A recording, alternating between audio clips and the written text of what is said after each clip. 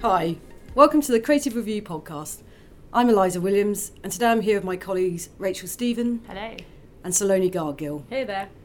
We're going to discuss a couple of the topics that we've been thinking about and debating about in the office this week, which this time round include ethics in design and a new ad for women's shaving products. Let's start with the more meaty topic, which is ethics in design, which was prompted by an article Rachel wrote for us, so I'll let Rachel explain it. So the article was about a film released by Doberman, which is a design agency with offices in Europe and the US. Doberman turned 20 this year, so to mark the anniversary, it did a series of interviews with designers from leading companies. So there are people from Sonos, Headspace, Google, lots and lots of different brands. There's 20 people featured, and they were asked to reflect on the future of the design industry and some of the major challenges that are facing designers today.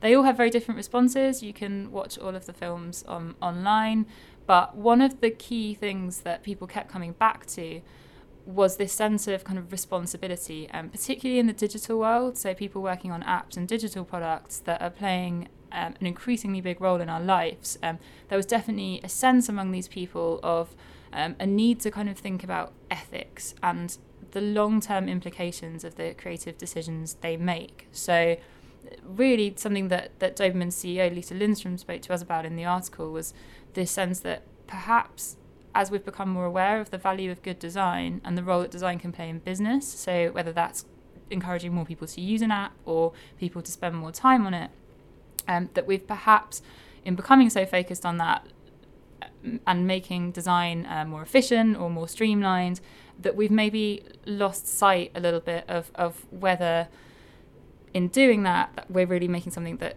is adding value to the world or something that's having a positive impact on users' lives. And presumably it's also part of these questions have been prompted by the Cambridge Analytica scandal and the sense in which people are increasingly questioning whether the sort of world we've created with the internet and with social media and with apps and with smartphones is actually good for our health and good for our society and good for our democracies and good for our family lives and so on. Because I think these questions have been rumbling around. It's actually very interesting to hear it from the designer's perspective, because I think earlier this year when news of the scandal broke, where people began to examine a little bit of the history of the internet, I think I actually, by pure chance today in my newsfeed, a story from a few months ago that New York magazine wrote came up, which they were talking about they talked to what they termed as the architects of the internet, so people who had worked on some of the most major social media channels or companies, so people from Google, Reddit, YouTube, Facebook, but people who are no longer at these companies but were there in the early days. They talked a little bit about the kind of way these companies developed and examined, I guess, mainly from the business model side. So a lot of it was about this idea that they had a business model that was sort of celebrating both socialism through its desire for sharing, but also libertarianism through the need to make money and make everything for free, and how these sort of two models clashed and perhaps have created the world we are now. But the design point of view, I think, it isn't examined in as much detail there, but of course designers who perhaps previously have been seen to be maybe more of the good guys in commercial work, like where the ad guys might always have been seen slightly as the bad guys, I think increasingly there's an awareness that designers actually have a choice to make. And was that perhaps what was coming through? Yeah, absolutely. And I think Lisa Lindstrom, when we spoke to her, was kind of discussing that, and she said that she would really like to see more designers start having these conversations both internally with their colleagues and with clients. And one of the things I asked her was whether you really feel like as a designer you can do that. You know, I'm sure that at some point in the history of some of these massive tech companies that we're talking about, someone had perhaps anticipated that there might be a negative impact on creating a system that people spend all their time on. Well, absolutely. I mean, I think this New York article, which I thoroughly recommend reading, it has come across that people raise the issue, but because of the business model being the need for clicks and the need for shares and the need for eyeballs constantly, it was ultimately disregarded. And I think this is the but tricky her thing. argument as it now is that designers actually have a bigger say or a slightly louder voice, and they're playing a really integral role in building the future of these services. She was quite optimistic that if we actually start really questioning things. So her suggestion was perhaps that when we are building new products or services, we start to model out scenarios and future scenarios, and really kind of look at not just how what we're building what we're building will do now, but also looking at what it might do kind of 10, 15 years in the future as the technology evolves. And her argument was really that it's not that everyone has necessarily willfully ignored this, but that we've been so caught up in new technology that we've forgotten to think about maybe alternative ways of doing things. We've just thought about making our products and services bigger or faster. Or so she was kind of cautiously optimistic, I would say, that if this is something we can start talking about in education, if it's something we can start talking about in studios, if it's something we can start talking about in discussions with clients, and also if designers can start taking a stand and really kind of interrogating their own work and thinking, does this add value to the world, or is this doing a positive thing? And if it's not, possibly walking away from projects or roles, then maybe we will see a shift, especially if that comes in partnership with consumers putting more pressure on these companies to be more ethical. I think it's really interesting, that idea. My one kind of question that comes to mind is how possible that is if you're say a junior designer, and how, because I feel like we've heard a bit of this from the ad world over the years, that there are certain major figures in the ad world who were very senior and made a lot of money through doing work for clients that absolutely do not necessarily fit into an ethical bracket. And then at some point, sort of maybe in their mid-40s or something, when they've made a lot of money, they say, actually, we should be making ethical advertising. It's a terrible thing. But I feel it seems to always come at the point when you've already kind of made quite a lot of money and you have a certain status, and perhaps you are able to walk away. And I wonder how easy it is for younger designers to kind of find places, if it's not built into practices, whether it is. But Sonia, you've got a few examples of places where it is actually built, it's beginning to be built in. Well, it's beginning. I think there's definitely more awareness. I think the main issue is, what is the metric that the whole industry, the whole digital industry is measuring? And this is a interesting discussion that actually the first time I encountered this person's work, his name is Tristan Harris, and he is an ex-design ethicist, and he used to work what does that mean? Design ethicist and product philosopher at Google, which basically he looked at what good the product was doing and how it can be made. So while he was at Google, while he was at Google, that was his that's role. interesting. So it was built into a role. It was a built-in role. He, however, left the organization, and he now runs an organization called Time Well Spent. And the first time I encountered his work was on the Waking Up podcast, which is a really, really interesting podcast done by Sam Harris, on episode number 71, in case you want to listen to it. That's the conversation between Tristan and Sam. And they basically talk about how the whole the economy of the internet is built around this idea of attention. It's an attention economy. So everyone's trying to grab your eyeballs and keep you on the website on their sites for as long as possible. Yeah. So there's a simple example of some silly thing that now we don't even consider. YouTube, when you listen to one video, the next one autoplays. This wasn't a function that always existed. This is a new function. And also it's not only that another one autoplays, but another one that's very similar in some ways will autoplay, so that they don't take the risk to throw you something that actually you might not like. It's all, you watch one cat video, another one will pop up. Yeah. And this is a funny thing where they did that, and what was the reason for doing it? In a few months, they did an evaluation and said, but people are spending 5 or 6 more minutes or 5 or 6 more seconds per video. So for them, it's a win. Now, Facebook looks at this and goes, what can we do to compete with this? Because obviously it's a case of competition. So they start doing autoplayed videos in the feed. And slowly it becomes everyone. So it's almost like the whole tech industry has to move in the same direction to keep up. And that's because they're all measured against the same thing, which is time. And that's such an interesting insight. And it's because it's free as well, right? So if you have a free setup, the time thing is of great value, because that's how you make money. You say this about ads. Free stuff, but even with Netflix, they want to keep you on it. They want to keep you on it, and all of us would feel more value if we watched more. It's somehow we equate the amount we pay to the amount we consume, and then you go, if I'm not watching loads of stuff, you've got 60 hours of that's true. I guess that's the entire weekend, so you feel like you can't live without it, so you're never going to cancel your subscription, are you? And at the moment there are a few systemic things that can change, and I think that's where this whole thing of, can the designer themselves be held responsible? It's a bit tricky, because they're doing a job that's in this Yeah, bigger I think we thing. need to be really careful of trying to put any blame Yeah. solely on the design community or saying that this can be solved purely through them, because they're working within a system that's deeply flawed, and the CEOs of these companies or other kind of senior management might still want to drive that particular business model. I think it's definitely about anyone who's involved in the creation of these products just having that discussion and that conversation. And I think there's a really interesting idea that comes out in this conversation on the Waking Up podcast, which is about at what point are you measuring how useful an app is? Because when you're on Facebook and you're spending time on it, at that point, you're sort of reacting. Mm-hmm. So, of course, you've spent 15 seconds on it or 30 seconds on it or whatever, but how meaningful is that? Is it just time spent or is it time well spent? And if you're asked at the time, it's just time spent, but then you think back on it and if you're asked in the future, like you'd actually say, well, that wasn't time well spent. So I think one thing that one can do as an individual, this isn't a systemic solution, is to sort of look at, in retrospect, how much time was spent on each app and measuring and kind of self-correcting. And there are then other apps that are designed, ironically, that then help you do this. Never and kind escape. of it's never escape.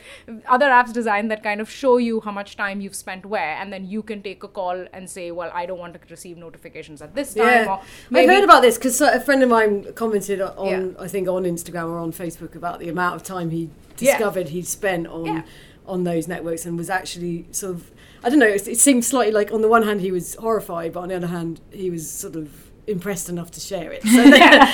So maybe in that very thing it says something about and the it's just a constant reminder to us as well, and something that came up again in this podcast is that the internet and tech tools aren't neutral platforms. Everyone keeps talking about how it's up to the user, but really it's not. They're not neutral, they're for profit. Let's keep reminding ourselves this. But I think and they're not neutral in the sense that they come with this is the other question with design, is they come with often a certain type of person who is behind the creation of them and the design of them.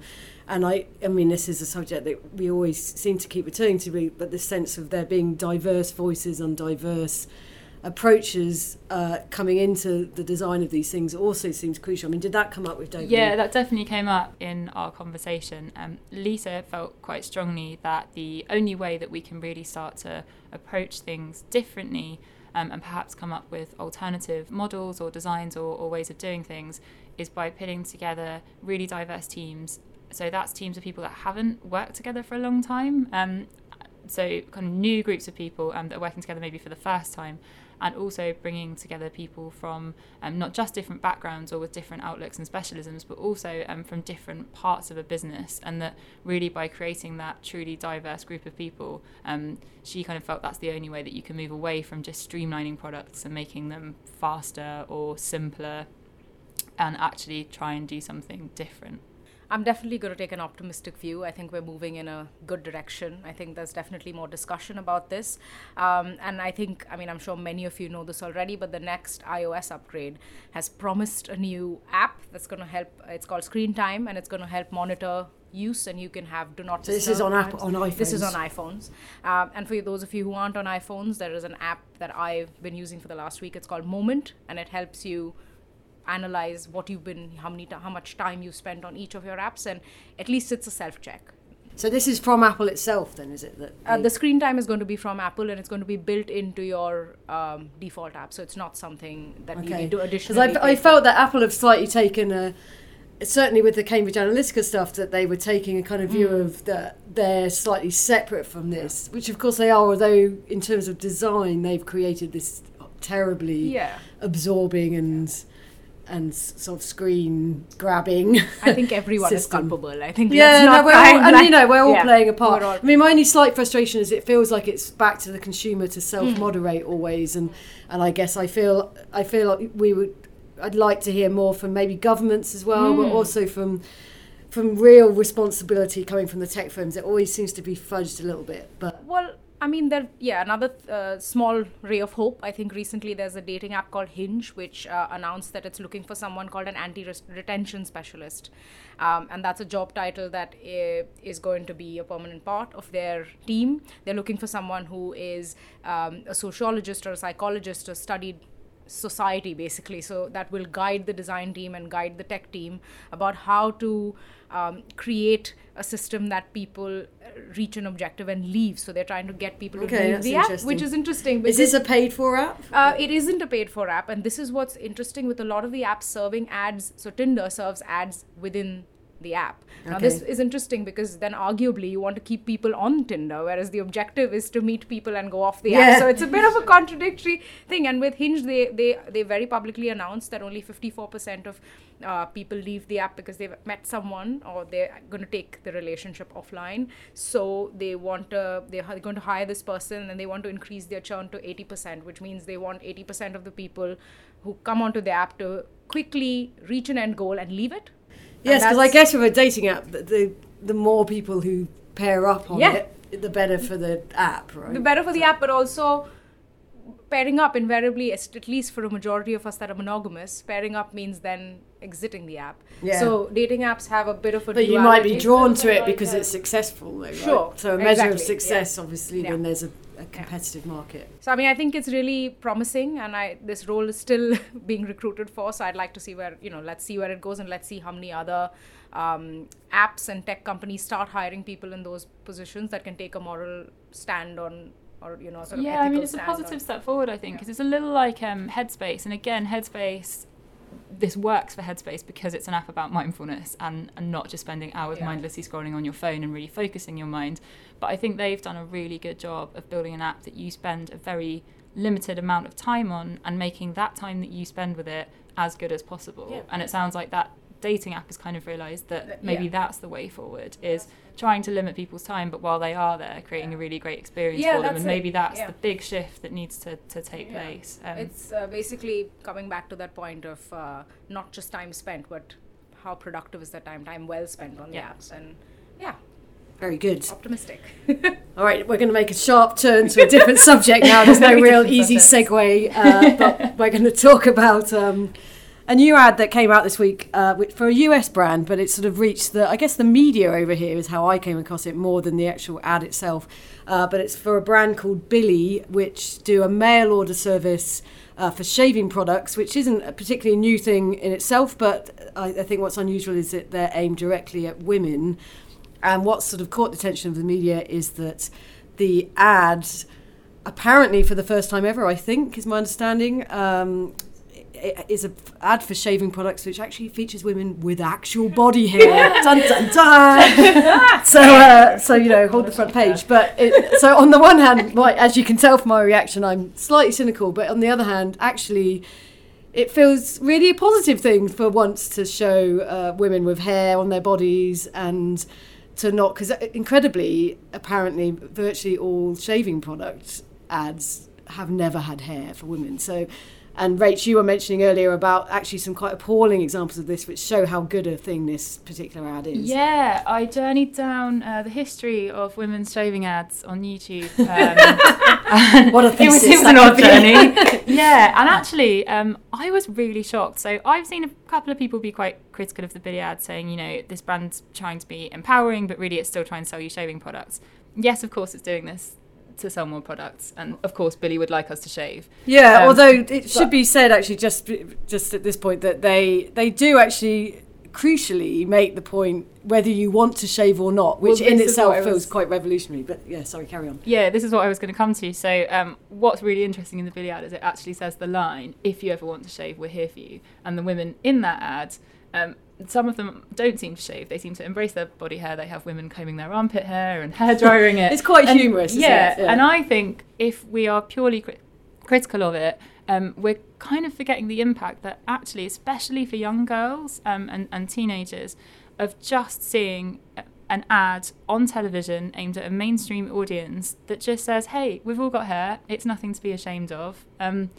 If you want to shave, we're here. If you don't, that's cool. And actually, when I looked back at these previous ads, once you've seen that Billie one, they really start to jar with you. So one of the ones I watched from last year was a Gillette Venus ad, which actually said the smoother the skin, the more comfortable you are. Everyone in the ad seems to be white. All of the women are very kind of traditionally beautiful, very narrow view of beauty. They had women in kind of floor-length gowns sipping cucumber water. Yeah. But the implication Goddess, was really that if you have hair, it's ugly. And that's something that's perpetuated again and again in these ads. There was another one. Did that one actually? Didn't you say they described it? You're a goddess if you did that as well. Yeah, so this was a slightly older one, but one I think that was for Venus Embrace. I don't know what the difference is, but it was there was a man and a woman in the advert, and it actually started to say, "What is beauty? Beauty starts with skin." And then kind of referred to shaved skin as goddess skin, which is a really horrible phrase. Yeah. But actually, I really hope that now people have seen the Billie ad, that they're going to become even more resistant to the kind of ads that have been put out by those other shaving companies over the years. And I really hope that we will start to see a move away from those ridiculously dated adverts from years gone by. I think it's really easy to be critical of a company like Billie on social media and yell about it. Oh, they're still getting to try you to buy a product. Fair. I think there's been some positive reactions too. Yeah. But also we're forgetting that like not everyone that sees this ad is, 25-year-old or 30-year-old, older woman that maybe is, has thought a little more about these things. Like think about the 10-year-olds and the 12-year-olds looking at it and going, oh, that's all right. Like I don't have to worry about having. So it's about who. That is a really good point, and I think it also because it made me think of the Blood Normal ad, which was for I think Bodyform or Libresse. Maybe they same name, different name, same company, but depending where you are in the world. But which I think again it was the first ever to show blood as red in a sanitary period products rather than the strange blue liquid. Which again at the time I sort of had a similar thing, which was on the one hand I was like, well, brilliant, finally, but then on the other hand I was like, really, is this in 2018? This is how far we've got. We're still at this point where that's a news story, which feels very depressing to me. But I agree that I think I feel it's actually in my lifetime. I'm in my early 40s, and I feel it's gone backwards in my lifetime. Actually, a lot of this stuff that when I was a teenager, it actually wasn't. Body hair wasn't as much of an issue as I think it is now for younger women, and I don't know, periods, I suppose. I was of the era of the terrible woe Bodyform ad, so maybe that's always been bad. But I feel it's perhaps some of depictions of women actually have moved backwards rather than forwards in that time. So it probably is important, but it just does make me go, oh. Yeah. I think filters and social media maybe have a big role to play. Let's not forget different parts of the world. I think as someone who's grown up in India, I always think what would this ad be like, or how would it be reacted to in another place where body is even more kind of hidden and there's even more issues around body image. And this is the beauty of the internet. Things get shared, and young people hopefully from all over the world in parts that aren't as I don't want to say progressive because I don't want to compare East and West that way, but where body is spoken of, plus size bodies with hair, different races are all spoken about in a little more positive way in the UK and the US than they are in a lot of parts of the world. So let's not forget the impact that this can have in kind of wider reach than just I just long for a point where it's the news story isn't this is the first time ever. Yes. Those sort of things become normalised, and that we're just commending the good creative craft. Exactly. Or that maybe they're doing something else imaginative rather than breaking the PR story as being that first time we see some hair. But good on them. It made me realise actually apparently there was an Adidas ad last year that featured a model with hairy legs, and which I hadn't seen at the time, but this is when I was Googling about this Billie ad, it came up, and maybe we're just it caused huge controversy, but passed me by entirely. Maybe we're just really woke and never noticed the body hair. We're like, what? It's all over us now. I just hope we see an end to those ads with the women dropping tissues and juicing things down their glossy legs. So it's true. Still never sure that anyone has ever done that in real life ever. Yeah, I'm always doing that just after shower. Look how smooth. Oh boy, those kind of weird advertising things that kind of keep coming up. It's very strange. Things that never exist in the real world. But there we are. Well, very good. Let's end on what feels like a slightly positive note. Thank you very much for listening, and you can see more on these stories on creativereview.co.uk. Thanks.